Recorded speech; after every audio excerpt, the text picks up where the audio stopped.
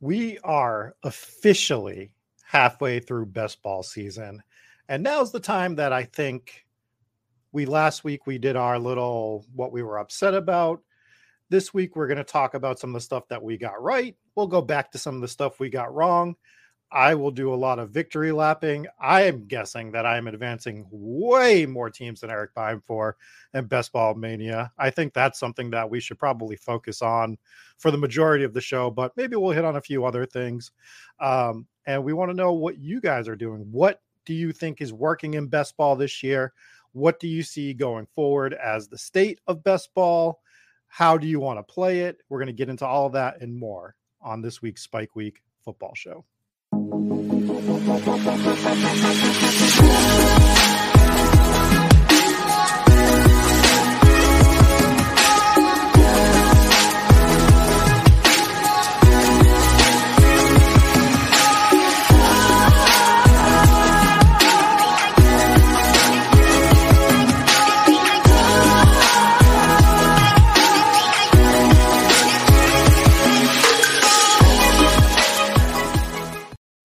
I guess I should clarify a little bit, Eric. We are halfway through the regular season for Best Ball before we hit the playoffs and go through all of that. But yeah, I wanted to make sure that people weren't like, "Hey, you idiot! It's only week 8 coming up. There's 17 weeks. Didn't you make a song about it, bro?" Like, yeah, I did. Halfway for the advance rate, bros. Yeah, this is very important, right? We get to calculate our advance rate every week and pretend that it matters a ton now. Yeah. So it's really important. This is the best. Everything that has happened so far is what's going to happen the rest of the year. Mm-hmm. You know, just like we saw last year, the winners are declared right now. And so this report card is really the end. This is it. As everyone remembers, you could stomp on the grave of Rashad Penny around week 8 last year and say, "I'm so glad I didn't take that guy." And yeah, you were right. Clearly. Like, that worked out real well for everybody, right? Yep, exactly. Derrick Henry was the league winner. You were a moron. You know, the zero RB bros were idiots. Yep. You're a moron for fading Derrick Henry. Rashad Penny was dust. Amon-Ra St. Brown was useless. Hadn't done anything, you know. But that is an interesting kind of like maybe intro or segue into this subject, because obviously I'm being facetious and like, what has happened so far matters, right? You could have the best week 17 team of all time. If it doesn't advance, it doesn't matter. But like, nobody knows. I certainly don't know. Like, how do you toe that line, right? What's the tipping point? We can victory lap our first 7 weeks of, I faded Najee Harris. Like, cool, congratulations. But like, if Najee scores 4 touchdowns in week 17, were you right? Were you wrong? Like, I don't know. It's still this is like such a fascinating discussion to me, because I don't think there's a right answer, but I also haven't heard anybody like have any like super strong takes on it or anything. Well, I can victory lap my ass off from Best Ball Mania right now. I'm advancing 41 out of 150 at the moment, which is pretty significant. But here's the catch. My Mahomes exposure is what, like 40% or something? More than 100. Yeah, and the Chiefs are on bye this week. So what do we think that advance rate exposure is going to do after this weekend? It's going to probably plummet, most likely. Mm-hmm. We've seen what some of these, backup quarterback, well, not backup quarterbacks, but like your best ball backup quarterbacks are doing. If you didn't take an elite quarterback, Matt Ryan literally turned into a ball of dust and like exploded into the stadium. And he's so dust that the coach is like, yeah, he's hurt, so he's not playing. But even if he wasn't hurt, he wouldn't be playing. And we don't plan to play him ever again. So that's part of the discussion I do want to have with you. I think this is the perfect day to do that as we talk about advance rates, as we talk about strategies going forward. And we should probably be getting hit with playoff best ball pretty soon for the NFL. Probably pretty soon. Just to piggyback on the quarterback thing. I mean, what, like we talked about, you mentioned when we talked about the stuff we were tilting, like the tight end position. And of course, that's worse than quarterback overall. Yeah. But dude, quarterback, if you don't have like it going, especially going through that. So this past week was horrible for me. All my best teams where, I'm very heavy Bills. I'm very heavy Eagles, at least like on all my best teams. Rams. Right. I just plummeted this past week. I drafted not a lot, but like Russell Wilson out. So like, even though he wasn't on bye, right, he was out, and the whole Broncos team might as well have been on bye. You weren't getting anything from the Broncos. I guess maybe 18th round Dulcich was like kind of usable. It's just there's Mac Jones. Mac Jones is losing his job to Bailey Zappi. Matt Ryan is benched. Carson Wentz is hurt, and who knows if he'll, they suck. I guess they did beat the Packers, so maybe they'll keep fighting or something. But if Heineke wins a few games, are they going to go back to Wentz? I don't know. All these late round guys, right, are just like turning to dust. This is weird to say because we're all tilting the Falcons like crazy. Like Marcus Mariota is like one of my saving graces. Not that he's like smashing, but he's like, it's good enough. Like, dude, give me 18. If I can get 18 points from a late round quarterback right now, like every week, like I'm happy as a clam. And so quarterback is just really, really killing me. And the bye weeks are definitely going to be absolutely crazy to see because the ups and downs are going to be wild. I think somebody asked in chat today, can you like, what's like a good score to look for? Or like, how should I think about my teams basically like that maybe aren't advancing right now? And my honest take was just like, dude, honestly, it's wide open. As long as if your team is like mostly healthy, and like particularly if like you pass the buys already with like a lot of your core guys, maybe you're getting Swift back, maybe you have Hopkins, maybe those kinds of things. Like, dude, I don't care if I'm down 100 points. You can come back in 7 weeks. So I just think it's so wide open right now because it's just there's so much chaos. Yeah, the injuries are starting to pile up, so teams are starting to shift. I think I want to hit on this quarterback point because this has been a point that I've been bringing up like since probably February, and I think it's going to be a big focal point next year as we're talking about building teams, and that is the quarterback position. So for me, I was all about elite QBs this year, like not just Mahomes. Like if it wasn't Mahomes, I wanted Hurts, I wanted Josh Allen. Like these are the guys that I absolutely wanted. Like so, for instance, my top quarterback, of course, the thing just did what I didn't want it to do. My top exposure is obviously Mahomes at 37% in Best Ball Mania. But then my next guys are, Trevor Lawrence, kind of an outlier, was a late round pick, but Josh Allen, Kyler Murray, Jalen Hurts, Lamar Jackson. Like of my top six, it was five of the five elite guys minus Herbert, right? So, and I did this because I see just such a like if you don't have one of those guys on like a 1 week's thing and they go off for 40, you're dust. We saw it. Burrow did it this week, right? Like Burrow went off for 40, and if you didn't have Burrow, you were basically dust in DFS. And when you get to week 17, all of these guys are going to be starting. It's easier to fade them when some of them are on bye weeks. When Hurts and Josh Allen, you could be like, all right, all I got to do is get by Lamar Jackson, and as long as my quarterback gets 20, then I'm good. But week 17, they're all live, man. Like all of these guys are there to put up 40 points.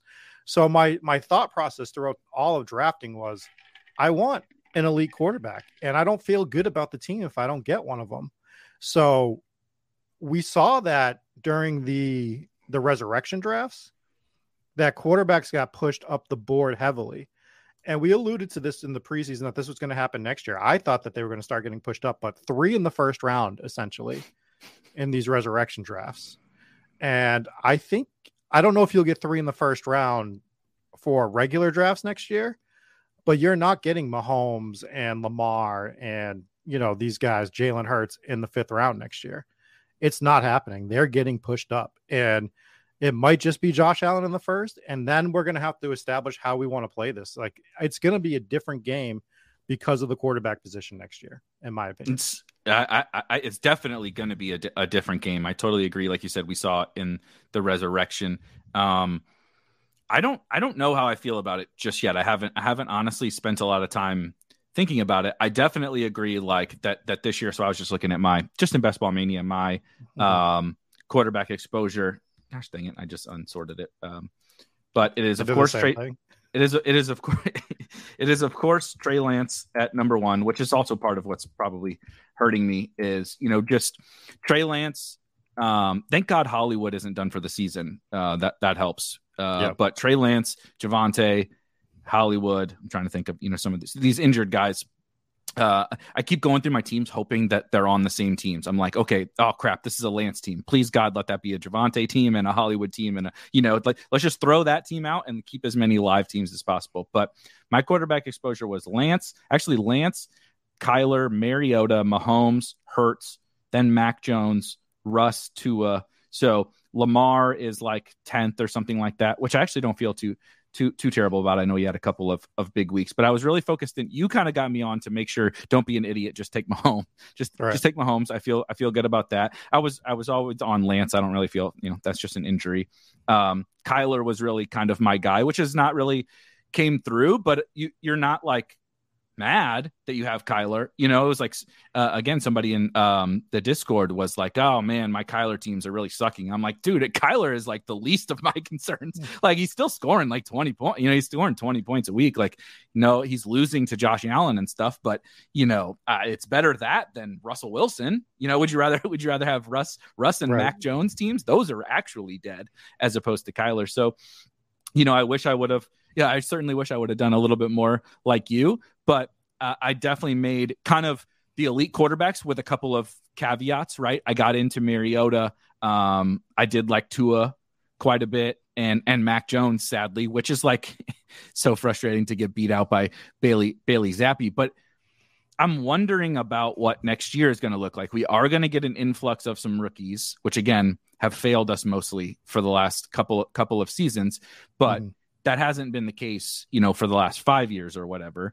And I just wonder about like, what's the, I'm certainly not an EV genius, but what's the payoff, at least not even just the EV, but what's the payoff of next year if Bryce Young or something like that, is going in the 10th, lands on whoever, the 49ers or whatever, Jimmy will be gone. They give up on Lance, right? But lands in a good spot, lands on the Colts. The Colts are going to tank, right? And they have Jonathan Taylor and Michael Pittman and some reasonable skill players, and they get a CJ Stroud or a Bryce Young or something. What's the payoff of that guy as your quarterback getting close enough? No one's ever going to match Josh Allen, but at a first round or second round price. That's why Josh Allen isn't one of my highest owned guys. The opportunity cost was like actually fairly real. T. Higgins or Josh Allen. In the fifth round, it was like what, Jerry Jeudy, Brandon Cooks, those kind of guys. Brees, I guess, which could have been bad and isn't anymore. But like, the opportunity cost this year made it really clear to me. Like, there was a steep drop in that mid tier. It was like Allen Robinson, Brandon Cooks, those kind of guys.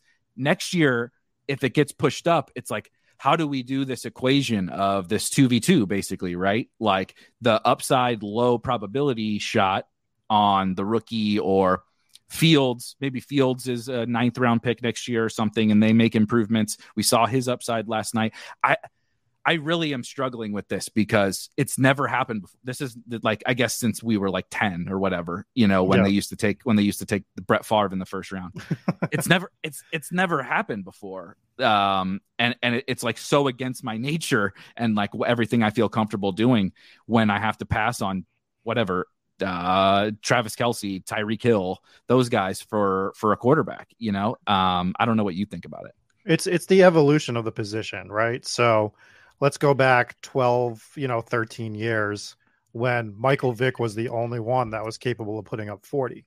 Mm-hmm. I'll never forget the Monday night game, how much I was down in my actual fantasy league, and all I had was Michael Vick left, and I had to get like 32 points, and I'm like, a quarterback will never score 32 points.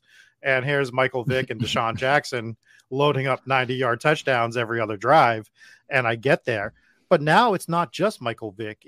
There's five guys, with some guys that are still capable of doing it outside of those five that can do it every week. Like Josh Allen can get you 40 almost every week. Lamar Jackson, when the team's healthy, can get you 40. Mahomes, he's throwing to my garbage man right now, basically. Yeah. Right? Like, and he's dropping 30-point weeks every week. So the position has evolved, and we need to, and I saw it this year, and like I feel like I'm like trying to like gloat, but I saw it coming this year. That's why I was like real heavy on I thought we were getting value at a lot of these guys, Lamar, Mahomes in the 5th round. I was fading Herbert because I was like, why would I grab Herbert before grabbing Mahomes or Lamar? It doesn't make sense to me. And Hurts. We were all, I mean, if you were about the Eagles passing game, you should have been grabbing Hurts at a high clip, especially earlier before he flipped Murray. Like, we were all shocked when he flipped Kyler, but it made sense. Like in a vacuum, they've actually flipped positions this year, where last year Hurts was a solid 18 to 20 every game, but he was never going to get you a ceiling. And Kyler had that 40-point ceiling. Now they're like reversed, where Hurts is capable of hitting for 40 if he ever gets anyone that pushes him. So all that being said, I don't really know how to play it next year, but I think they're all getting pushed up, and not just the elites. That's going to push up for me. The last tier was who you brought up, Tua and Lawrence this year, were like where I always wanted to end my QBs. And that was what, 12th round, 11th round, somewhere in that wheelhouse. That's probably going to be 9th round, maybe higher. And we're going to have to take the off season. And I think this is especially why you're going to want to draft early next year, because I think you're going to be able to get those QB values early. And then I think that the QBs are just going to get bubbled up to the top on every level. So you are going to be, people were worried about getting locked out of quarterback this year. It's going to be like nothing once, July, the end of July, early August hits next year. That's a really good point. I love the early drafting idea. The other thing that happens, comparing early versus late drafting, is just there's so many more draftable guys early that the player pool is 300 players or something like that, right? Because there's these dudes who end up, right? Trey Sermon gets cut, but he's going in the 16th round or whatever, right? Brashad Perriman last year, etc. There's all these guys that look draftable in June, so the player pool expands, which just allows not everybody, right? Josh Allen isn't going to fall because of that, but it might allow Tua, Fields, whatever, who pick a guy, right? It allows something like kind of what happened with Kyler this year. Kyler ended up falling more, but he was like the last of that tier once Hurts flipped him. And then, but just over the course of the offseason, it's like, well, sometimes guys get hurt, or we just learn more information, right? We learn that this guy is like, this dead zone running back is like, oh shit. This guy's like Cam Akers, we can't draft him. What turned out to what we thought was maybe Josh Jacobs. Josh Jacobs starts in the 5th round, ends in the 9th.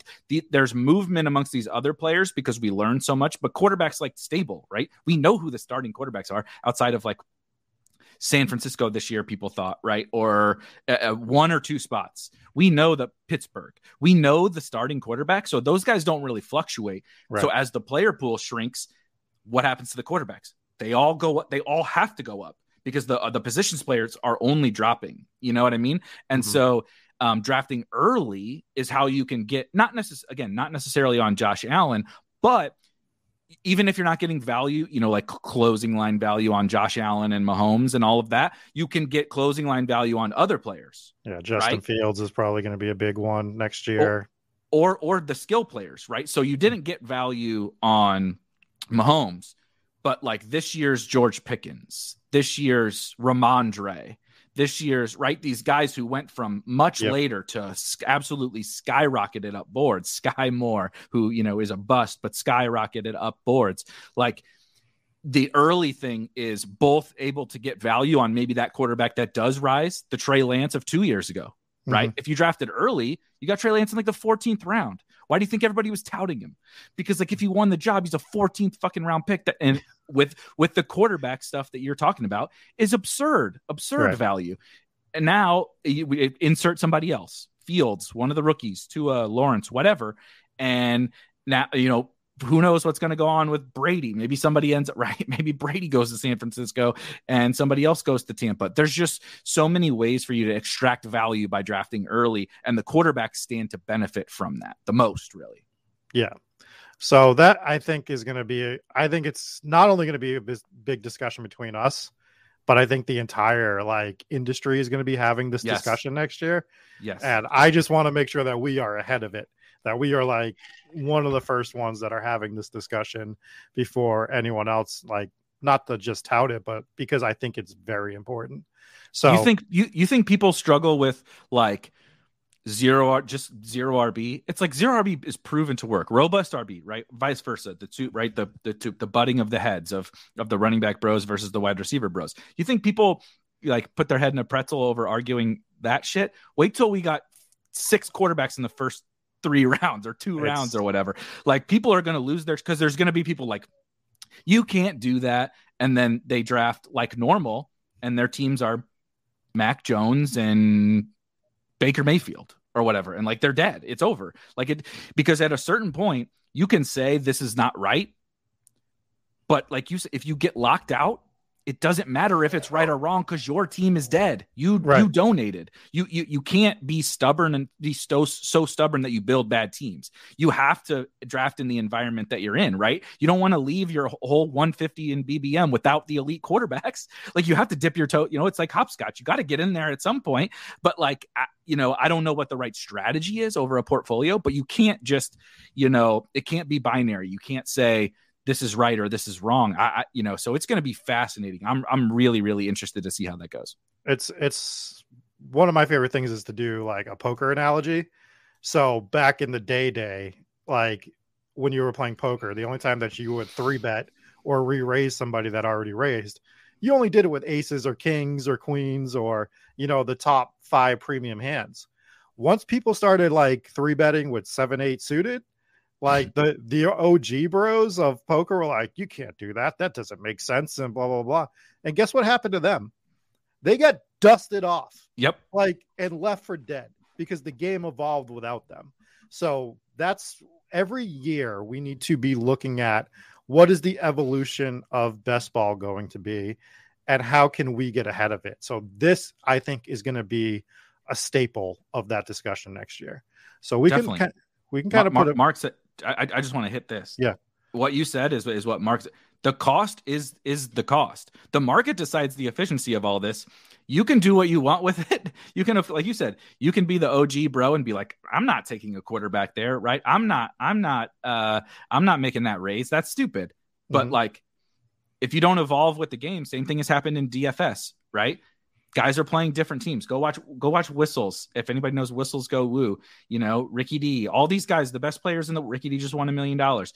Why are they the best? It's because they're always evolving with the game. They're doing different things that other people aren't doing. And they're like leaning into this stuff. And if you don't figure out a way to be effective in that new environment, it doesn't matter if like what your principles are, right? That's not the plus EV way to draft. Well, if the market dictates it as such, like, what are you going to do? You're going to win a tournament with a bunch of Mac Jones, Carson Wentz teams? No, you're not. You're just dead. Yeah, you're going to be absolutely dead. So, good point by Vadim, who says, "Nope, sorry."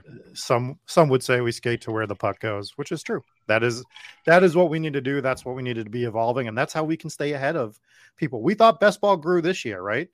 What do you think is going to happen next year? All the underdog commercials started hitting the screen. Like I remember taking a day off this past drafting season. I'm like, I'm not drafting. I'm not opening the underdog app. I went out to grab a drink with somebody. And while I was at the bar, 3 underdog commercials came on, literally. And I'm just like, I can't escape it. So like, if I can't escape it and the casuals are starting to see it at the bar, I'm going to have a video coming out in the next week or 2 about this, but like, it's going to be even bigger next year. There's going to be even more people doing it. You can draft a team and you don't have to set your lineup. People are going to go nuts. And the more people discover it, the bigger it's going to get. So it's going to be, we want to stay ahead of those people. We want to get the people in that are like drafting like it's their home league, right? Like where, they were told that they need to draft running backs and they can punt quarterback because they could do that in 2014. And we want to be ahead of that. But let's end the quarterback discussion. Yeah. What is something you would like the victory lap from the offseason that you were doing that seems right? See, I think people might disagree with this because some of the high-end running backs have bounced back a little bit, mainly Eckler. right? Eckler is now the RB1, and he's been awesome. He's been great. I mean, shit. Look, I've been playing him in DFS, so we're hedging our bets with the Eckler fade, but then playing him every week in DFS while he scores 40 freaking fantasy points. But to me, it is absolutely zero running back, and not just like literally building zero running back teams, but like a zero running back like approach to your portfolio.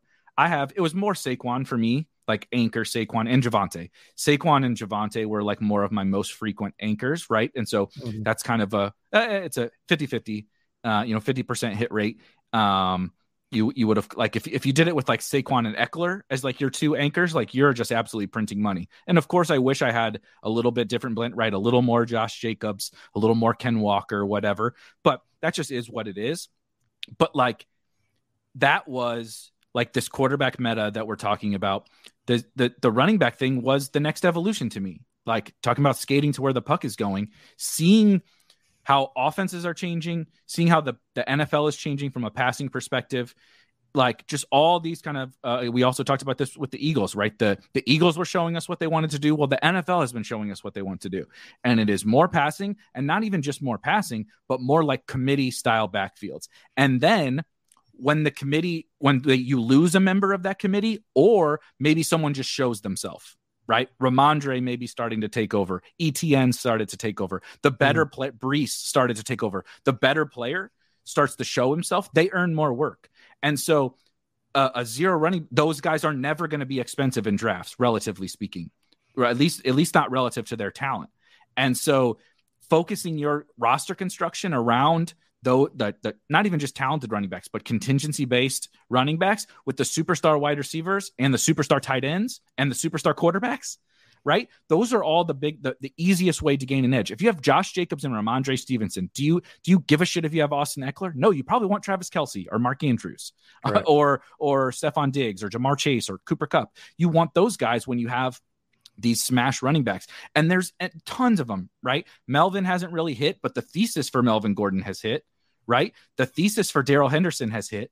The thesis for Eno Benjamin has largely hit. Like there's a million of them, tons. And so you just needed to hit the right combination. I only have a handful of teams that have kind of really hit that combination, but man, if you do, you got Ken Walker and Ramondre and Josh Jacobs and all Darrell Henderson and all these guys on a team. You're just with like Lamar, where with Mahomes and Kelce and Tyreek, and you're just shitting on everybody. It was the easiest way to win this year, in my opinion. So just because you hit on some of the guys, I think we brought up the team last week, but me and Pete's big dog team, right? Our running backs are Fournette, Breece Hall, which is unfortunate, Ramondre, Josh Jacobs, Kenneth Walker, and we're in the big dog, and we are literally the nuts. I know Breece got hurt, right. But if Breece is healthy, that is the absolute stone cold nut running back room, and you didn't even spend a top 2-round pick, 3-round pick on him. And you advance 4 in the big dog. You advance 4 out of 12, and we are in first with 918. Second place is 826. And we built a good team around it. We have Hurts at quarterback. We have CD. We have AJ Brown, like as our top 2 wideouts. I mean, we're running pure at tight end too with Everett and Mike Gesicki. But like, we built that team specifically because people were fading running backs, like in the dead zone rounds. And we got Josh Jacobs like 50 picks past ADP or something like that. It was absolutely bonkers. So yeah, you can build these teams properly. And I'd look at that team. I'm like, even with Breece going down, I'm like, I don't need Eckler on this team. I'm glad we drafted, God, I already forget who we drafted in the first round on that team. As we talked, we drafted CD in the first round, and like no one loves drafting CD in the first round, but it got us a CD AJ Brown combo.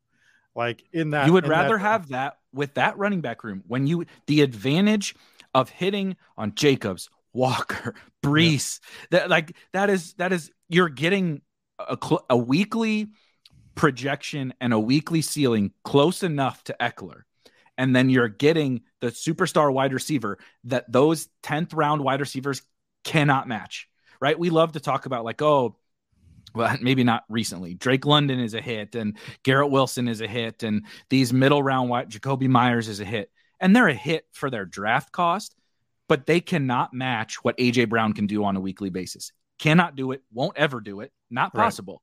Right. But look what Ken Walker can do close enough from a ceiling compared to Austin Eckler. Josh Jacobs has the same ceiling right now. The guy is just going nuts every single week. So it's a 2v2 game, right? Would you rather have Ramondre and AJ Brown or Eckler and freaking Jacoby Myers? Ramondre, of course, the Ramondre side, of course. Right. So like that team, I've been like monitoring that team because I'm like, wow, we drafted a really good running back room in that team. We get Fournette in the second, we get AJ Brown in the third, and we just hit the nuts at running back, and we're off to the freaking races. And to this point, going back to next year, do we think that this is going to change the landscape of how people draft? Are they going to be pushing wide receivers up? And are we going to have to pivot? I don't think we're going to have to right away. But if the trend continues that way, we might have to start looking at how we're going to pivot into these spots. I think this is the second big thing to quarterback that's going to be the evolution. And not just because of, people will say like, oh, it's the silly, zero RB bros or whatever content creators pushing all this stuff. But when we see the results play out like this, and we're not even that far into the season, right? This is a mid-season of a midway point of the regular season. We're 10 weeks away from the end of the end of the actual best ball season. And we already have basically lost, all the top end running backs in terms of their expectation over the field. Right. So Cooper Kupp, Justin Jefferson, Devontae Adams, Diggs, all those guys still have maintained their gap over the later round wide receivers. We're only in week 7. And if you go, so I do the Battle Royale rankings and stuff like that, and a little peek behind. It's only Tuesday. We haven't fine tuned the projections and stuff like that. The current highest ceiling projection at running back on the slate is Josh Jacobs over the main slate, over Derrick Henry against the Texans. Yes, over Derrick Henry against the Texans. They're close, right?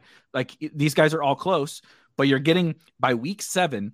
You're getting an 8th round running back that has the same weekly projection and weekly ceiling as first round running backs by week 7. And this is setting aside. Last year we would talk about, Rashad Penny, right? You mentioned Rashad Penny. By week 17, Rashad Penny had gotten there, but like you still had to get the Rashad Penny team there because he didn't do shit during the entire regular season. We're getting these guys now. We're getting these guys instantly. And so like assuming health, you're going to have just superstar teams with those running backs. And so, we'll see what happens with those running backs next year, right? What is Ramondre's cost? What is Jacobs' cost? What is ETN's cost? Those kinds of things. But I think these dusty old running backs and dusty young running backs, Najee, sorry, Felix, are gonna fall. And who's gonna rise up? The wide receivers, because all the wide receivers are just crushing, think of it just like off the top of your head, and not to put you on the spot, but who's going to be a first round running back next year? Like right now, it's CMC on the 49ers. Eckler. I think ETN will be. You think ETN's going to bump up the first round next year? I mean, well, he's got the opportunity now to do it. So. Now, without with Robinson gone. I mean, we'll see what happens the rest of the season, obviously. But if I had to say right now today, it would be him. I think the maybe not the first round, but Bijan Robinson, depending upon where he lands from Texas, he'll be a rookie next year. He's like the best college running back I've ever seen. The dude is just unbelievable. He'll land somewhere. Kyle Shanahan will probably trade up for him or something and get another running back, because that's what he's got to do. But I'm trying to think. I would still think JT, but it's going to depend. Again, on how he closes this year, because it hasn't been pretty so far. Not Kamara, not Derrick Henry, not Najee, not Dalvin. Yeah, not Mixon. These guys are all going to be pushed down, and there's not guys that are rising up to replace them for the most part. So I think you're going to see maybe only 3, maximum probably 4 running backs, 1 quarterback, which will be Josh Allen. Maybe Andrews, Kelsey depends on, again. I mean, Kelsey looks I know he's old, but doesn't look like anything has changed to me, and his role certainly hasn't changed. And then the kind of another midseason, thing, the tight end position, like we talked about last week, is a disaster, right? So if we're going to push guys up, let's push them up at the positions where I can't get Josh Jacobs in the 9th round, right? Tight end, compare tight end to like the running backs in that range. Let's see. You took Dalton Schultz plus Dalvin Cook or Travis Kelce plus Ramondre Stevenson. Like it's not even freaking close. And so I think the tight ends, quarterbacks, superstar wide receivers with a sprinkling of those like high upside young running backs. I think everybody's going to finally give in to the Mixons, Dalvins, Kamaras, those older running backs. It's going to finally kind of be over for them as first round picks. Yeah, and disregard Gotham. I know he's in the background going. I love it. But today is his 6th birthday, so nice. Ours are 6 too. Nice. Yeah, he's 6 years old today. I saw this point that Al brought up earlier. Shout out to Al. I think he shows up in my Hometown Ghost Stories chat as well. But my first year maxing BBM and realizing your team running pure with no serious injuries is half the battle. Absolutely. 80% of the battle. It's like all the battle. It's like 80%. Like you're dragging teams. Like we were talking about before, how you were still dragging CMC teams to the playoffs, but you were essentially dead with those teams once you got there for the most part. So yeah, staying healthy is like a gigantic part of the battle. Just getting through those teams is amazing. I'm going to talk about one of my biggest misses so far this year. And I think it's Mark Andrews. Well, I know it's Mark Andrews. Yep. I was skeptical of taking him in the 2nd round because I thought that there were guys, not even just Kyle Pitts, but when you were looking at like your Goddards and your Dawson Knoxes and, even your Hawkinsons here and there, like in that late 7th, 8th round or whatever, I'm like the drafting spot, like value of that 2nd round pick when I could get Tyreek Hill, I could get Mike Evans, I could get AJ Brown. I was like, man, I really just don't want to pound Mark Andrews here because I want all these other guys. And my Mark Andrews exposure is extremely limited. If I look right now, I'm looking at 3% exposure in Best Ball Mania, which is not great. So he's been crushing, and it's funny because the year before I was way overweight on Mark Andrews, and I was one of the guys that he dragged. Yes, I know. Yeah. I was like, we're getting too much value on Mark Andrews. I need to take him in the 5th round or whatever it was at that point in time. And then he gets bumped all the way up to the 2nd round. And I'm like, oh man, look at these wide receivers that are here. Yep. Or Javonte Williams, like was another guy like in his range. Saquon early on. Yeah. Saquon early on. And you still don't feel bad about drafting a lot of those guys, RIP Javonte, but Tyreek Hill, are you upset that you drafted Tyreek Hill? Absolutely not. Hell no. Right? You want to talk about get a dude to week 17 and you feel really like who is the best candidate to be Jamar Chase of last year? He's at the top of the list. Yeah. So like for me, maybe I missed out on some Andrews and I should have concentrated on getting him a little more, but I don't know how because of who was around there. And even if I time travel them, like you need Mark Andrews, I don't know how I would play that 2nd round. Would I be looking at like, well, maybe I'll take Tyreek at the end of the 1st round and then I'll come back around and grab Mark Andrews or something like that. And those are the things that I constantly talk about. I'm like, we need to not like be, beholden to the ADP. Slaves. Yep. Yeah. We don't need to do that. And yet I didn't grab enough combos of the late 2nd round guys. And depending on how ADP shakes out next year, maybe I need to be looking at trying to take, 12, 13 pick, take Tyreek Hill, Mark Andrews to get that combo would have been like pretty unique this year.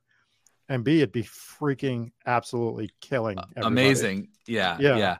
I think that your final point is the answer for me. Maybe it's a little stubbornness as I get older or whatever, but I feel confident like 99% of the time, like in my process. Like you look back and you're like, even when you're wrong, which I've been wrong, same thing as you. I have 3 Mark Andrews BBM teams. The only saving grace with Mark Andrews for me is I have him on my best team in the 555 on DraftKings. An Eagles onslaught with Cooper Kupp and Mark Andrews. Oof. So that team is just absolutely annihilating. It's still in first by like 100 points, even though like I had like one extra person to fill out a starting lineup this week, and Mark Andrews didn't do anything. He had like the team. I used like 4 Jaguars and like Jerick McKinnon score and Mark Andrews like 1 point at tight end, and it's still up by like 100 or something. So that's like it's still keeping me a Mark Andrews fan. But my thesis basically goes back to what you said about last year. So last year, the price on Mark Andrews in whatever the 5th, 6th round was not taking into account the fact that his volume could grow from what the expectation was when we knew he was an efficient player, right? It was the tight end argument that we made for Javonte Williams this year. Per touch, he's going to crush. No one argued that. He's awesome at football. No one argued that. No one also argued that the offense wasn't awesome or potentially awesome. We were all wrong about that. But with the Ravens offense is going to be good. So at the 5-6 turn or whatever he was, there was nothing but profit. You really couldn't fail. Even if they only threw it 400 times like they did, they threw it like 400 times the year before. That's why his price was. And he didn't run all the routes, right? And so it was like he only had room to grow from there. He was like a not even like a small loss, big win. He was like a 0 loss, big win player last year. Fast forward to this year, he gets pumped up into the mid to late 2nd round as a tight end when the year before the Ravens pass rate ballooned for reasons that we should not expect to continue, right? Mm-hmm. The defense collapsed. The team basically collapsed. Lamar got hurt, and Lamar wasn't targeting him like Tyler Huntley was. The defense was giving up 40 points every week, so they had to throw. They threw it like it was something like 650, 670 times or something like that. He ran more routes last year than the Ravens threw passes 2 years ago. And so like everything fell together, which is great for Mark Andrews, but then that was baked into his new cost. And so I was like, I felt comfortable being like, he's going to be great, like from a per route basis and all that. But like you said, I have to give up Tyreek Hill. I have to give up AJ Brown. I have to give up Saquon Barkley. I have to give up, a lot of really good players to get him. And I can get Kyle Pitts a little later, or I can take Kelsey, who was a little more locked into me. I really like Goddard, right, et cetera. But I think the answer was that can be right. And you should still, given his upside at the tight end position, want to mix him in. So figure out smart ways to do it where you're not sacrificing, right? If you're willing to take, we had the CeeDee Lamb conversation last week. If you're willing to take CeeDee Lamb, reach on CeeDee Lamb in the late 1st, reach on Tyreek Hill in the late 1st, and then take Mark Andrews in the early 2nd. You're accomplishing your uniqueness, and you're getting exposure to the crazy high upside guys in like a dead pocket of the draft. Or take Saquon. You don't want to sacrifice Saquon? Take Saquon 11th. And take Mark Andrews at the early 2nd. So I think it's just thinking through those things a little bit more for me next year. How to target the kinds of players you should target instead of being so stuck on, I don't think he's worth it at this cost. I think that's actually one of the things that I hate most about what like our industry does is they're like, oh, this guy can't pay off a 2nd round price, so I can't take him. And I think I fell into that with Mark Andrews.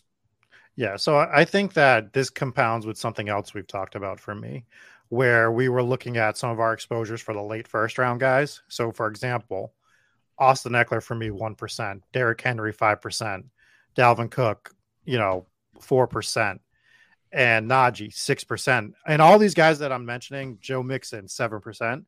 I have my average ADP difference is in the green, meaning I was only getting them when they were a value for the most part. But at the end of the day, at that range, who cares? Literally, who cares, right? So that's what I'm looking at here. And I'm like, if I had just decided to mix in the guys I liked, like even Saquon, I have 11% Saquon. Why don't I just grab him? At that point, I'm already taking him in that wheelhouse. Just grab Saquon at that late 1st round. Grab DeAndre Swift. Come back and grab, Debo, Mark Andrews, Tyreek Hill, AJ Brown. Like that's what I'm going to be looking at next year. If I'm very uncomfortable with the late 1st round picks, I'm just going to skip them. I'm just going to be like, I'll just do some different combinations with these second round guys because the value is essentially the same as the late first round guys.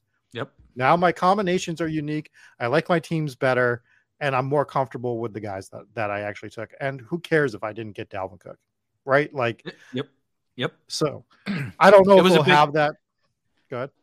I was just going to say it was a big miss, not because it was something we didn't see coming. Those are the frustrating misses. I think it was not because we identified a dead zone of the draft, right?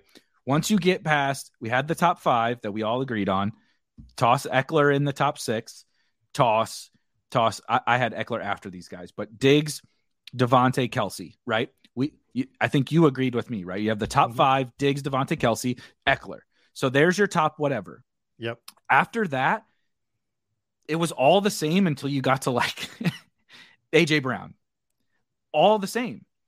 So we identified that, and we were willing to do it with CeeDee Lamb, of all people. He was the one, and a little bit of Saquon, maybe I was.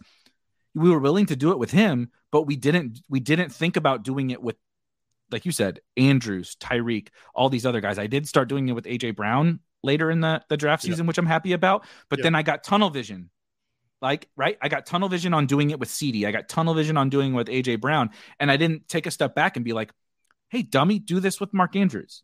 Yeah. Like it would have been that easy. And I would have never been like crazy overweight on Mark Andrews, but I should have given my strategy. It should be more.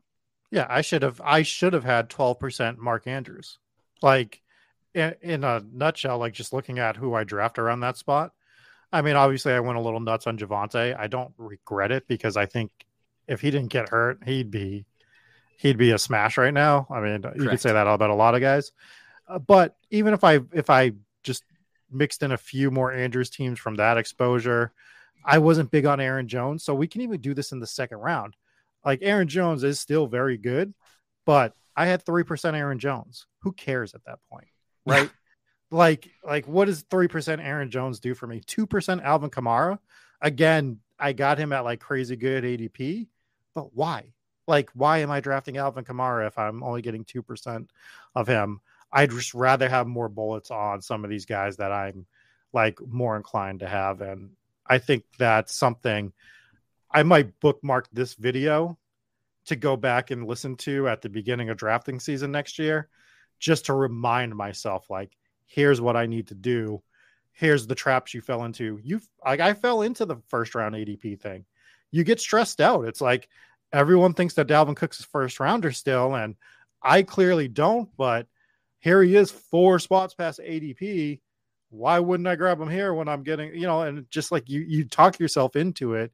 And I want to make sure that I don't talk myself into those spots, especially when I was harping on the fact that, like, if you like 2 5th-round wide receivers or 2 guys in the 5th round, grab one of them in the 4th.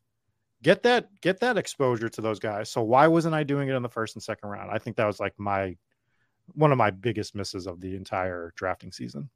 Same. I don't have regrets about Javonte, Trey Lance, even other misses that weren't injury related. I really don't have, like, MVS hasn't totally hit. He should have just went absolutely fucking nuclear this week. I will never let Patrick Mahomes live down that throw that was a freaking 70-yard touchdown that it should have been. So first of all, MVS should have like 3 bomb touchdowns this year. So everybody who said, MVS was a stupid pick because he sucks can suck it, because you're wrong. Mahomes just couldn't get him the ball. Also, everyone who said, Tua can't get Tyreek the ball, and Tyreek only smashed because Mahomes can actually throw it down the field. Mahomes has missed so many goddamn throws down the field, like it's triggering the shit out of me. Like MVS was 5 yards past the DB and Mahomes underthrew it. Like Tua could have got that further than that. So I don't want to hear about the arm strength shit anymore with the Mahomes versus Tua, because he keeps missing those throws. Until he starts connecting on these bombs, I don't want to hear it. Mm-hmm. But I'm comfortable with, again, MVS, Javonte, right? Tons of misses. Got plenty. Kyle Pitts, honestly, I don't really give a shit. I don't. Maybe I was wrong that I should have seen the fact that the Falcons were only going to throw 12 times a game coming, but I didn't see that coming. I'm comfortable betting on Kyle Pitts. It is what it is. But this thing, we talked about it last week. You've talked about it now, where like I identified something and then I wasn't able to kind of apply it.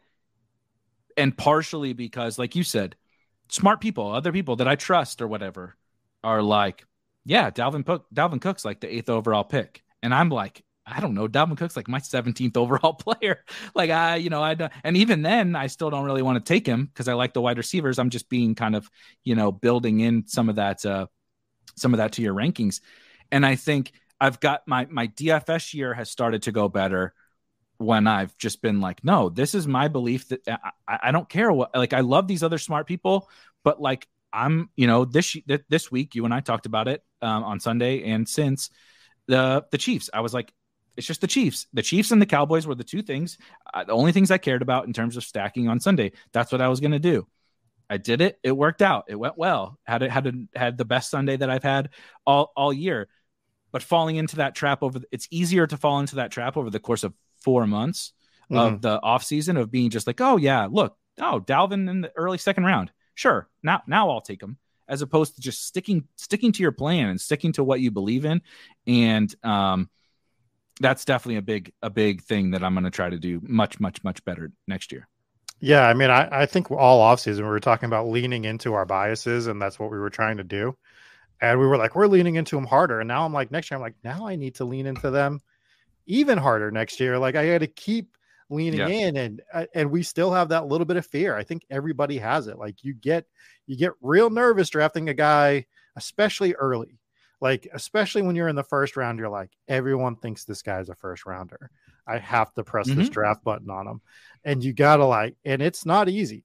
Like, I'm not going to sit here and tell you it's easy to like pass up on some of these guys in the first round or reach and be like, maybe I could have got him on the comeback, or like I could get my exposure some other times. But I'm going to be very heavily looking at this stuff when I'm drafting next year. I was already doing it with the 4th round, the 5th round, even the 3rd round. And beyond, I got to make sure I'm doing it right from the jump, right from that first round. If I don't want Joe Mixon, guess what? I'm not going to draft Joe Mixon. The draft doesn't care about where right. We make these stupid rules where it's like, oh, you just kind of let the first couple picks fall into how it falls into you, and then I'm going to get you, like, usually people talk about it with uniqueness, right? I'm going to get unique, later, or I'm going to, like you said, I'm going to take 2 5th round wide receivers, one in the 4th, one in the 5th. I'm going to take some crazy off the board guy in the 18th round, which literally couldn't fucking matter less. We spend way too much time talking about that, but the draft doesn't care. We identified correctly after the top 5, but after the top 8, that like, it didn't matter probably for multiple rounds. You probably could have taken Josh Allen 10th overall. Honestly, it didn't matter.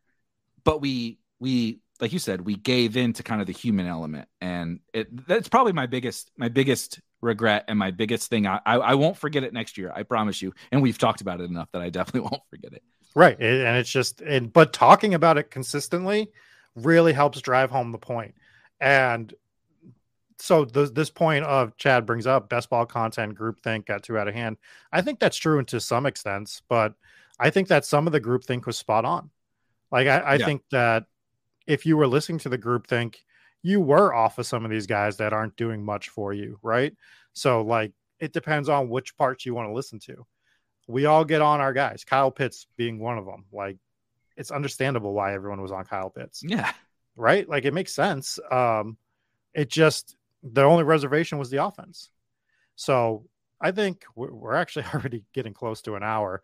I want to ask you, is there an offense that you want a victory lap that we want to give like an A++ for, that you're super happy that you were on? I mean, there's a few that make a ton of sense for this. That is an excellent question. Again, I'm going to sort by my exposures.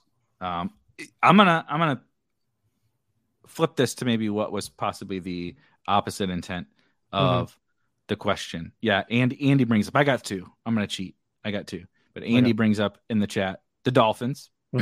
The Dolphins are one. I think back to, so I wrote an article closer to the end of draft season, right? The whole draft cycle had percolated on me, and I'm like, you listen to kind of some of what Chad said with the groupthink, where everybody says, this is how this team is going to play out. This is how this offense is going to play out, right? This team's going to be run heavy. This team's going to be pass heavy. This team's not going to be good on offense, right? Tua is not going to be good enough. The Dolphins are going to run too much because of Mike McDaniel. And I just said, finally, by the end of the year, I was like, but what if that's not true? Like, Tua's good enough. Like, I don't think anybody with an actual brain said Tua is not competent enough to get the ball. If Jimmy G can get the ball to Debo and Ayuk and those guys to win a lot of games, Tua can get the ball to Tyreek fucking Hill and Jalen Waddle. Like, come on, with the actual mastermind of that offense. It was just, are they going to throw enough? Is Tua going to be able to make big plays or whatever, which I get. And it was just like, why is everybody out on Tyreek Hill? Had gone in the first round for how many years? Like, what if Tyreek Hill is the one who makes the offense, not the quarterback, which is kind of turning out to be the case, right? Tyreek Hill and Jalen Waddle are making the offense, and Tua is really accurate. And Mostert is awesome. Yeah. Thank God I didn't draft much Chase Edmonds. I have a little bit of Mostert, a little overweight, but anyway, Miami was one of those where it was like, the market is just like, everybody, the whole timeline, the clips from camp of Tua not being able to throw downfield and all that was just shitting on Miami. And I was just like, yeah, but what if they're actually good? Yeah. Like, they have all the pieces to be good, including a brilliant head coach, and they're throwing like, I forget what the percentage is. I don't know if it's just been, I think it's just been in Tua's starts, but like 13% pass rate over expectation. So like, they're not even they're a really pass heavy offense. And so that one, and then on the flip side, it's the Bucks. It's 100% the Bucks. Yeah. Everybody just said wash, rinse, repeat. It's Tom Brady. It's Chris Godwin. It's they got Julio now, Russell Gage, right? Lenny is back. It's all good. Everybody just said everything is fine. And again, we got closer to the end of the offseason, and I was just like, I don't know, man. These guys are getting old. The offensive line is putrid, like really, really, like legit, really bad. And offensive line play is probably the thing we don't talk about enough over the course of the offseason.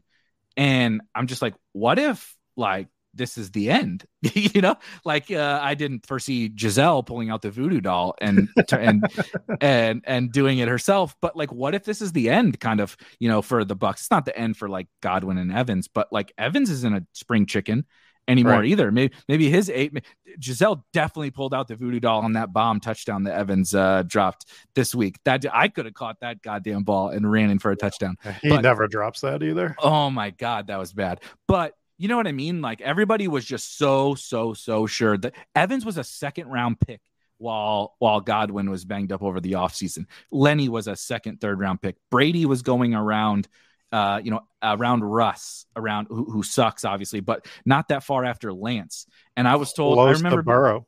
Yeah, by Burrow. Brady was going by Burrow. How stupid does that look now?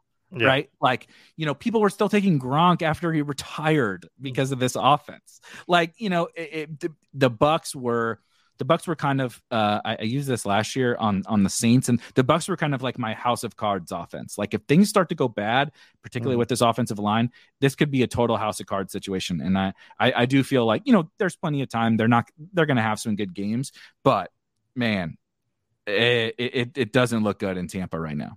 Yeah, I mean, and it's going to be funny to watch that team get gutted next year because Evans has to get traded. God, I mean, like, you got to go. Brady ain't coming back to this. Brady's not coming back to this. No. Lenny's got 1 year left. They'll figure out something to do with him. Evans will be gone. They'll bring in a young quarterback or something. Yeah, they'll get a new. Yeah, they got to go full rebuild. To hit on the Miami point, I mean, Tyreek has helped that offense, but let me tell you, of all the players in the NFL that I really like watching, for some reason, Waddle is just like one of my favorite wide receivers to watch. He reminds, like, we always talk about like who's the next Cooper Kupp, and I'm not saying he is Cooper Kupp, but just to watch the way this dude gets wide open, like on the majority of his routes, like he's so good, and I feel like he's still super underrated. Like, I know people like know who he is, but he might be a top 10 wide receiver in the league. Like, he is that good. He played with he's this dude. he finally got to show what he could do last year. And it was just unfortunately in kind of a dink and dunk situation, right? Where he didn't really get to flash how good he was. And people thought that's what people thought he was Rondale, a juiced up Rondale Moore or whatever, but in reality, this dude is a baller. He was at Alabama. If you watch those when he was a freshman, he was getting on the field behind Jerry Jeudy, Devonta Smith, and Henry Ruggs. And he was getting on the field. And he just, every time the dude would run 8 routes a game and catch 2 touchdowns for 120 yards. I'm not saying he's better necessarily than those guys. He was definitely better than Jeudy and Ruggs.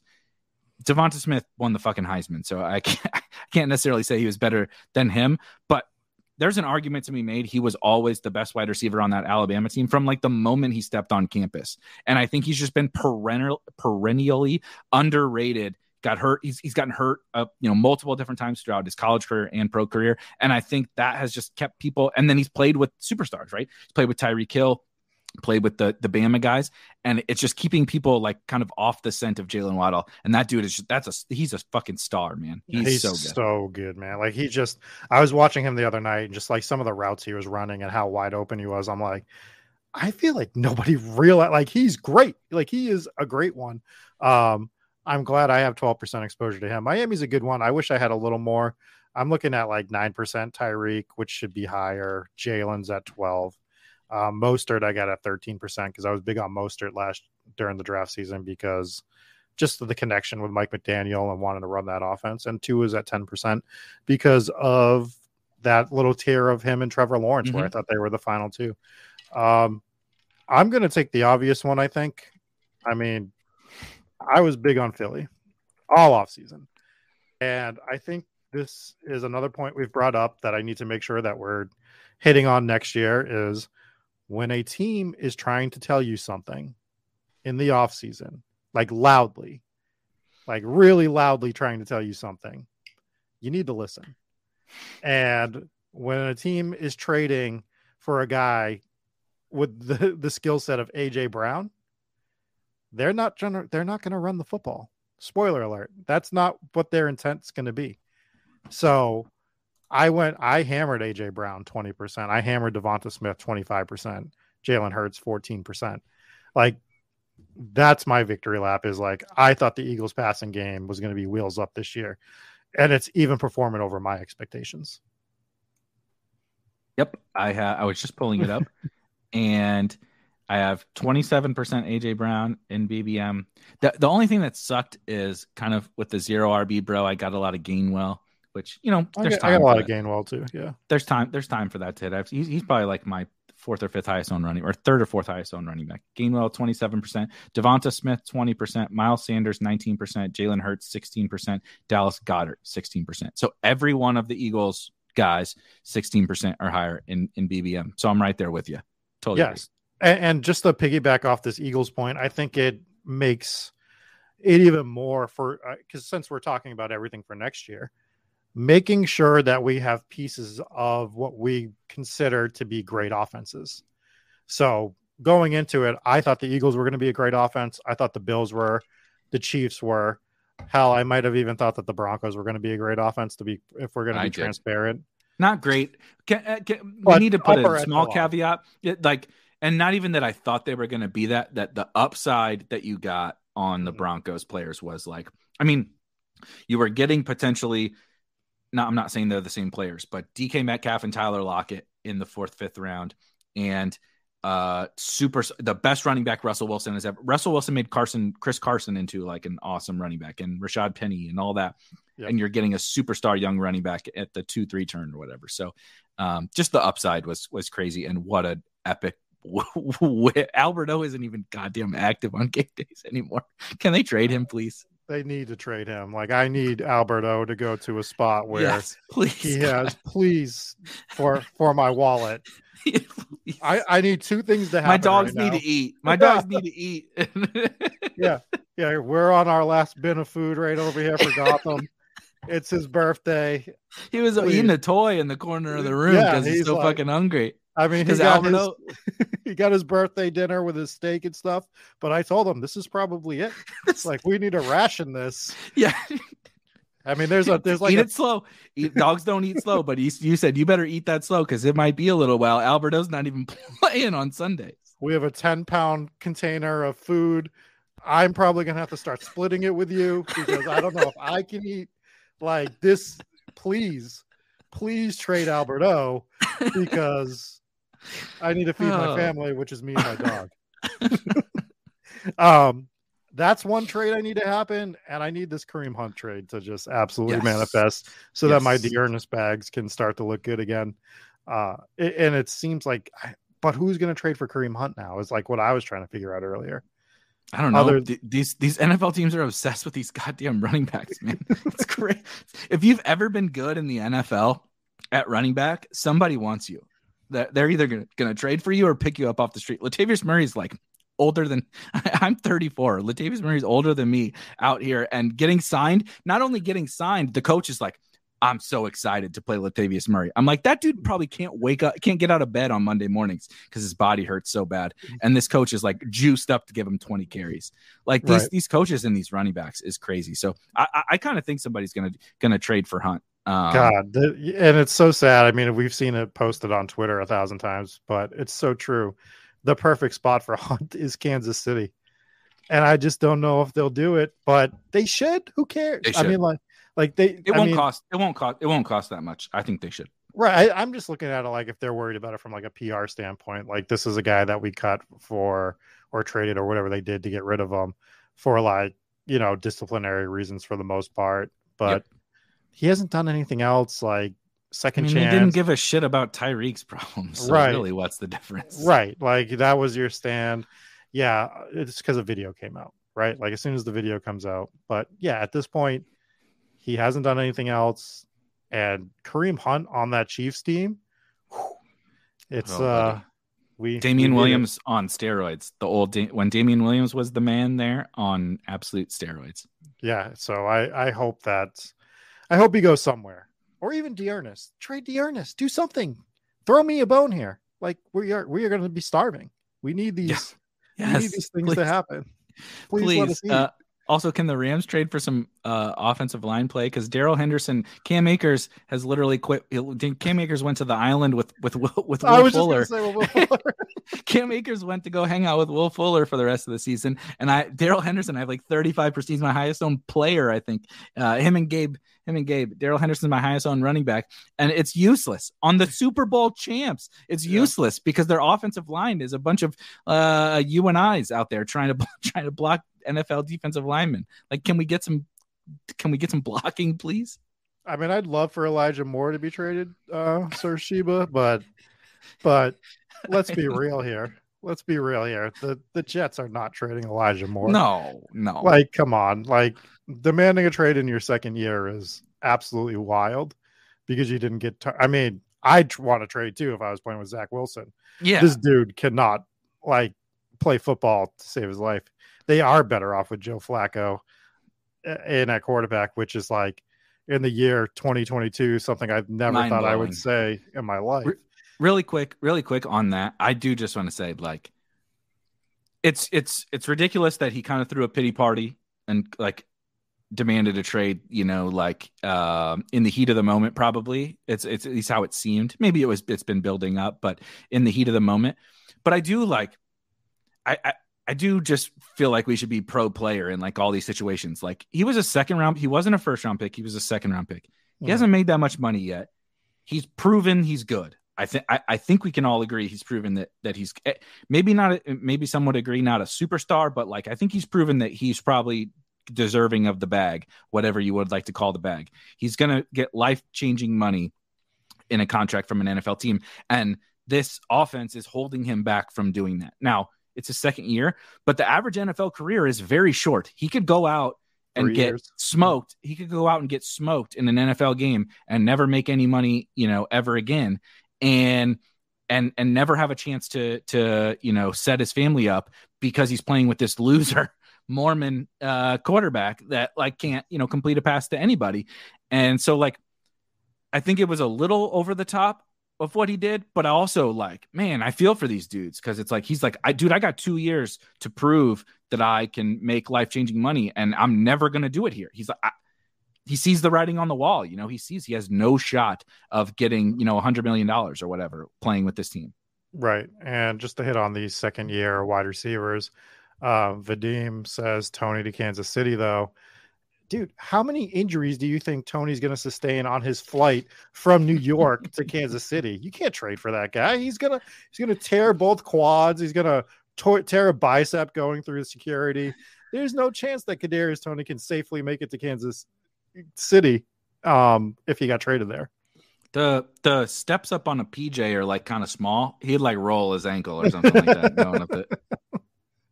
It would just be like the dumbest movie sequence of all time, where you just see this guy just trying to just adding a brace every time. By the time he gets to Kansas City, he's in a full body cast. He would get on the plane looking healthy, and he would show up with like a neck brace on. What happened? I sat in the wrong seat. You don't want to even know what exactly. We hit turbulence, and I sprained my neck. I'm out for the next 4 weeks. Is there anything else you kind of wanted to hit on for the mid-year point of the show? I was just going to say, to wrap, we should kind of look forward and say, okay, here's what's happened. Is there anything that you think maybe like different moving forward? Right. So we kind of talked quickly at the top that it was like, oh yeah, you get to week 7 and everybody's like, oh, look at my advance trade. And I drafted X amount of this player, right? Last year at this time, if you went all in on Derrick Henry, you had the greatest advance rate of all time and you were drawing dead when you got to the playoffs. That was an injury, but there's also like performance changes, right? Elijah Moore has been stone dust, and I expect he's going to be stone dust the rest of the year, but things change, right? Amon-Ra St. Brown comes on, breaks out. Is there anything that you've thought about that, like, maybe not even necessarily is like it's just been bad, but might change or you like have high hopes for, right? I don't have high hopes for Elijah Moore, but there might be players moving forward that haven't been great that I do still have high hopes for and like feel good about if they're on my teams. I mean, this is kind of like a cop-out answer because it's not evergreen, and basically by this time next week we'll know. It is the trade deadline. I think NFL teams are more apt to trade players now. Like when we were kids, like can you even remember a significant in-season trade? Like it just didn't happen. Like you stood pat. And I think teams are starting to evaluate their rosters and be like, well, we definitely can't win this year. We need to plan for the future. And if we trade, who just got traded? I already forget who was. You had the James Robinson trade. James Robinson was one of the trades. Yeah, but like trades like that wouldn't even happen. James Robinson, CMC, that's the one I'm looking for. So like the CMC trade would have never happened when we were kids. It would not have, like, because if that's the case, Barry Sanders would have got traded at some point. Yeah, true. Right? Like Barry Sanders would have got traded and they would have started building for the future, but they wouldn't do that. So hoping not everyone's going to get traded that we want to get traded. Like teams are still a little reserved on it, but that's starting to happen more. You're starting to see it happen more like the other sports where teams understand, like, we have a window. Some of these players are great. And look at the CMC trade. I don't think either team really lost that trade. And if anyone did, it's probably San Francisco. Yeah, correct. Right? Like if anyone lost the trade, it's San Francisco, because they're going all in to win now. And if they don't win the Super Bowl this year, potentially next year, then that trade was very costly. The Rams are starting to do this more so in the offseason, but they're making trades and they got rid of all of their draft picks to win a Super Bowl. And it was successful. You win a Super Bowl in the NFL, you did something successful, even if you mortgage your future for the next 5 years. It's so hard to win. So in terms of best ball, understanding that, CMC is going to be an outlier probably. We never drafted CMC with the thesis being that he was going to get traded, right? You were never like, I'm drafting CMC number 1 overall because he's probably going to end up on a Super Bowl contender, and that's why I'm doing it. Like, you can't go into the season like that, but like some of these guys that we're worried about, we can now like really like, cross our fingers, like, God, I hope they trade this guy, because now CMC is way more valuable than Jonathan Taylor. Is that fair to say? Yeah, CMC was going to be one of my guys that, like, projecting forward, if you have a team that's not like dead, right? You don't have Trey Lance, Javonte, whatever on your CMC team. Like, I would be jacked. Like, if that team is advancing already, I would be very excited. If that team was like within 100 points or something, I would be like seriously excited. If I had a team that I looked at and said, okay, it's healthy, everything around it is fine, right? The guy, you don't want a bunch of Kenny Galladays on it, but like, if everything else is fine and I had a CMC team that I felt good about, I would be really excited about that team, because I think he's going to go nuts. I think so too, and I think that was part. And I'm saying, that wasn't part of the thesis of drafting CMC 1 over Jonathan Taylor. But I also think that little caveat, and I'm kind of jumping all over the place, like, everyone was so convinced that Jonathan Taylor was the 101, and going back to handcuffing yourself, like, maybe we take a step back next year when we see what the top 3 are, and should we be evaluating that more? So overall, right now, I'm really like sweating the trade deadline, to answer the question. What about you? I like that. I was gonna do maybe not again, kind of like my Bucks. Can I cut in real quick? Sorry, but Dearness Johnson was part of that plan for the trade deadline. 100%. So like, we didn't know when it was gonna. No one said I predict it's gonna happen before the season, right? Hunt or Dearness getting traded. But the point was, you have outs to either one of those guys getting traded, and then both of them get a huge boost. Yeah, and there's so many outcomes. Chubb gets hurt. Right. And my highest scoring BBM team right now has Chubb and Kareem Hunt, which was never drafted with the intent that they were going to play on the same team all year.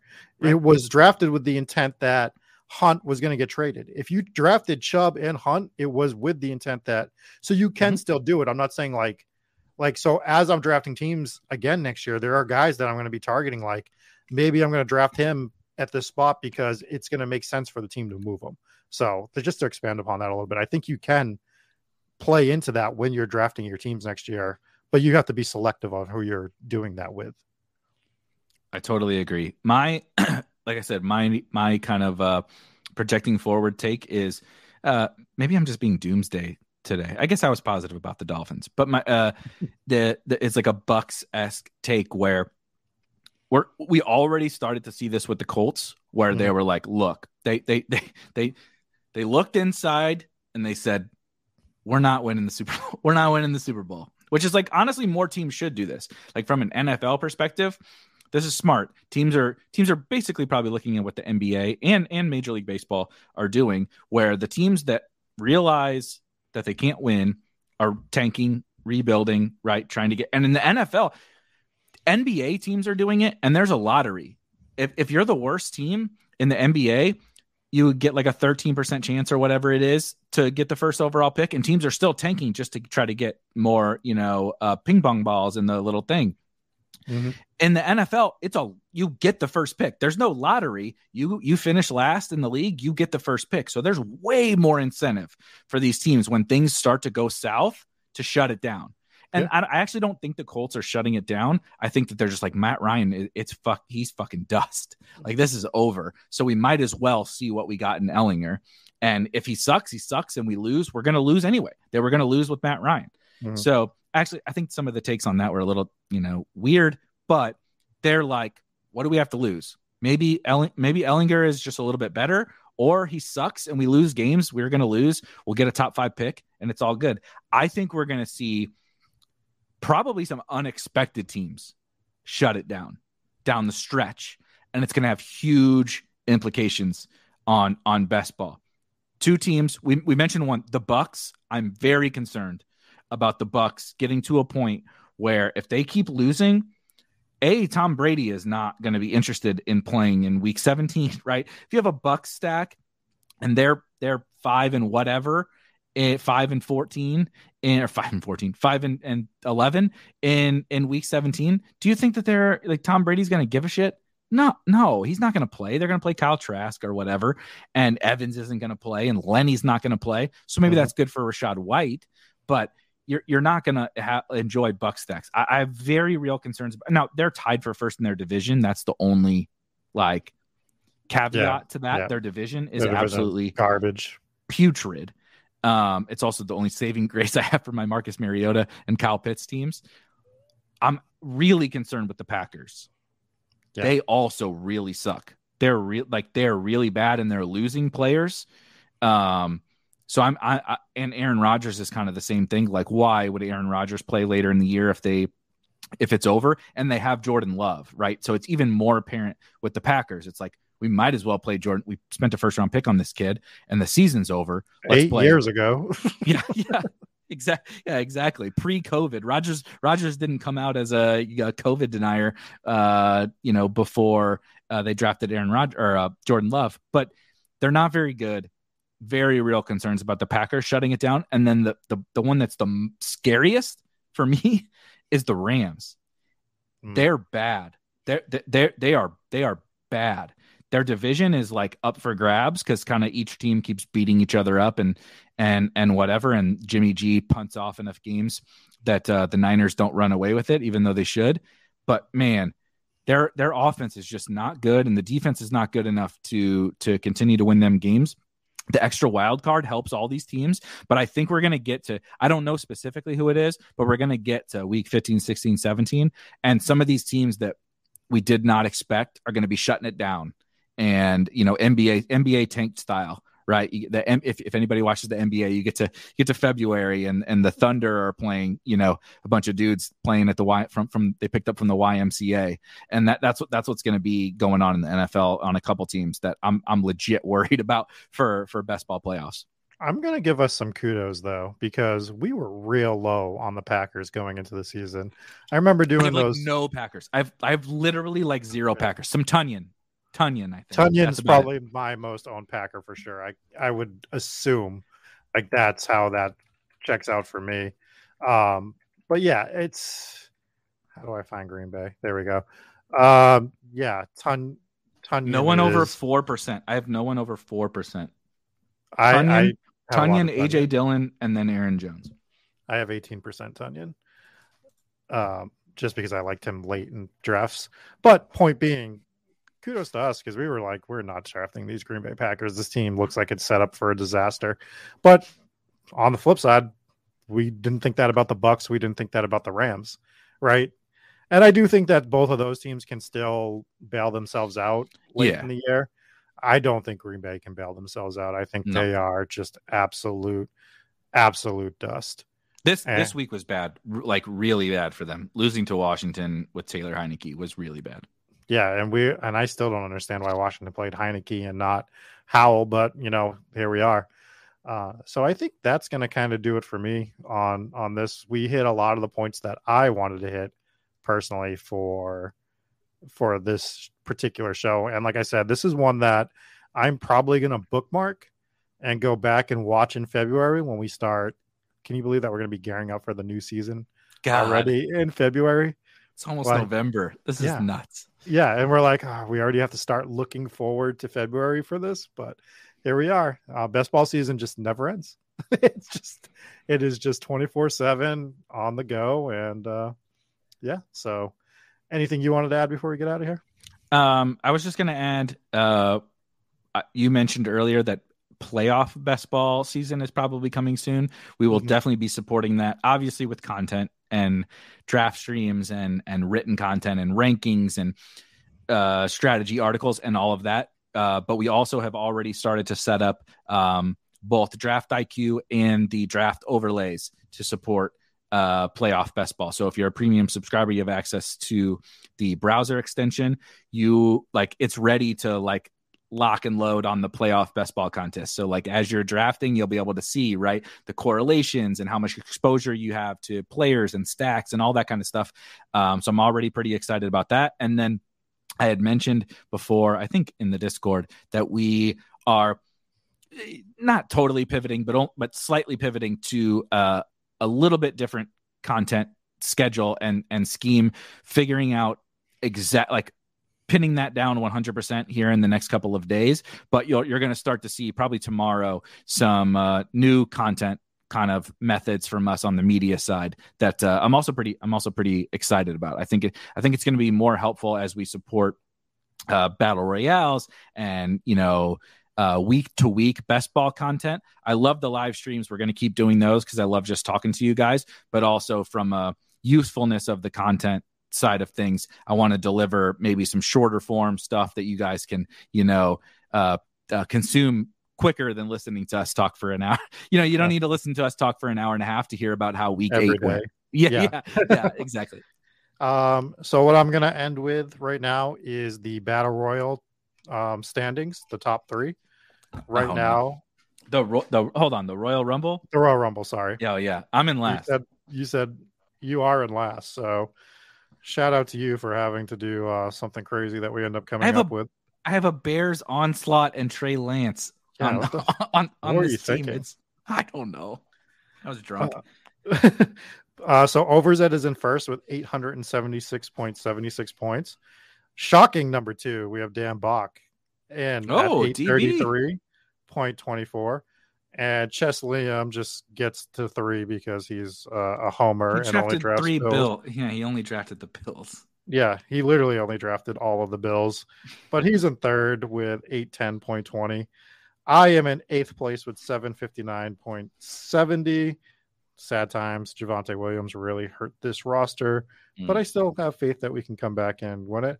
And Eric Beimfor, the only person still in the 600s, behind Chris Spags, who actually drafted Drew Lock on his team. You are in last place with 692.72 points. Do you think you'll be able to pass Spags so that you're not in last place by the end of the year? No. Absolutely not. The last I looked, I don't remember the team. I know that I have literally a Bears onslaught. Fields, Montgomery, Mooney. I don't remember everything from that. It was a marathon stream and it was a lot of fun, and I was mostly just enjoying hanging out. I auto picked Michael Gallup and I think Jamison Williams. Do I have those 2 guys on that team? So that's not good. You do. Those are your last 2 wideouts. Yeah. So generally in a 12-team league where there's no playoffs and you're just trying to, win the regular season, it's probably not very good to pick the guys that are not going to play during the regular season. So that has very much hurt. Kelsey. You have Kelsey, but you know who have for your second tight end? So we can give you a little bit of props. You have Dulcich as your second tight end. Oh, so baby. Dulcich is going to be playing in the flex for me real quick. That's fun. But if we looked at your running backs, it's Montgomery, Henderson, Gainwell, Darrell Williams, Gus Edwards, and Donta Foreman. Maybe what's Spags' team? The running backs are okay. So Foreman is fine now. Gus is fine now. Spags had Prescott, Tannehill, and Locke on his team, and God, is Tannehill bad. So bad. So that team I told you about with Overzet, our big dog is Jalen Hurts, but for some reason we have Tannehill and Zach Wilson as quarterbacks, and we played Zach Wilson 7 over Tannehill. It's just so crazy how bad they're. That shows you why bye weeks don't matter, if anything. Yeah. If anything, I think we said this last week. I think Pete tweeted it. I'll screw up the names or whatever, but it was bye week bros so pumped to head into week 7 with Cole Kmet to cover their Dawson Knox bye for his whopping 2 points. I don't even know if he got 2. I don't even know if he got 2 points. Right. So yeah, that's what's going on in the Royal Rumble, which I'm looking forward to doing again next year. That'll be a lot of fun. But I think that's going to do it for us on this episode of the Spike Week Football Show.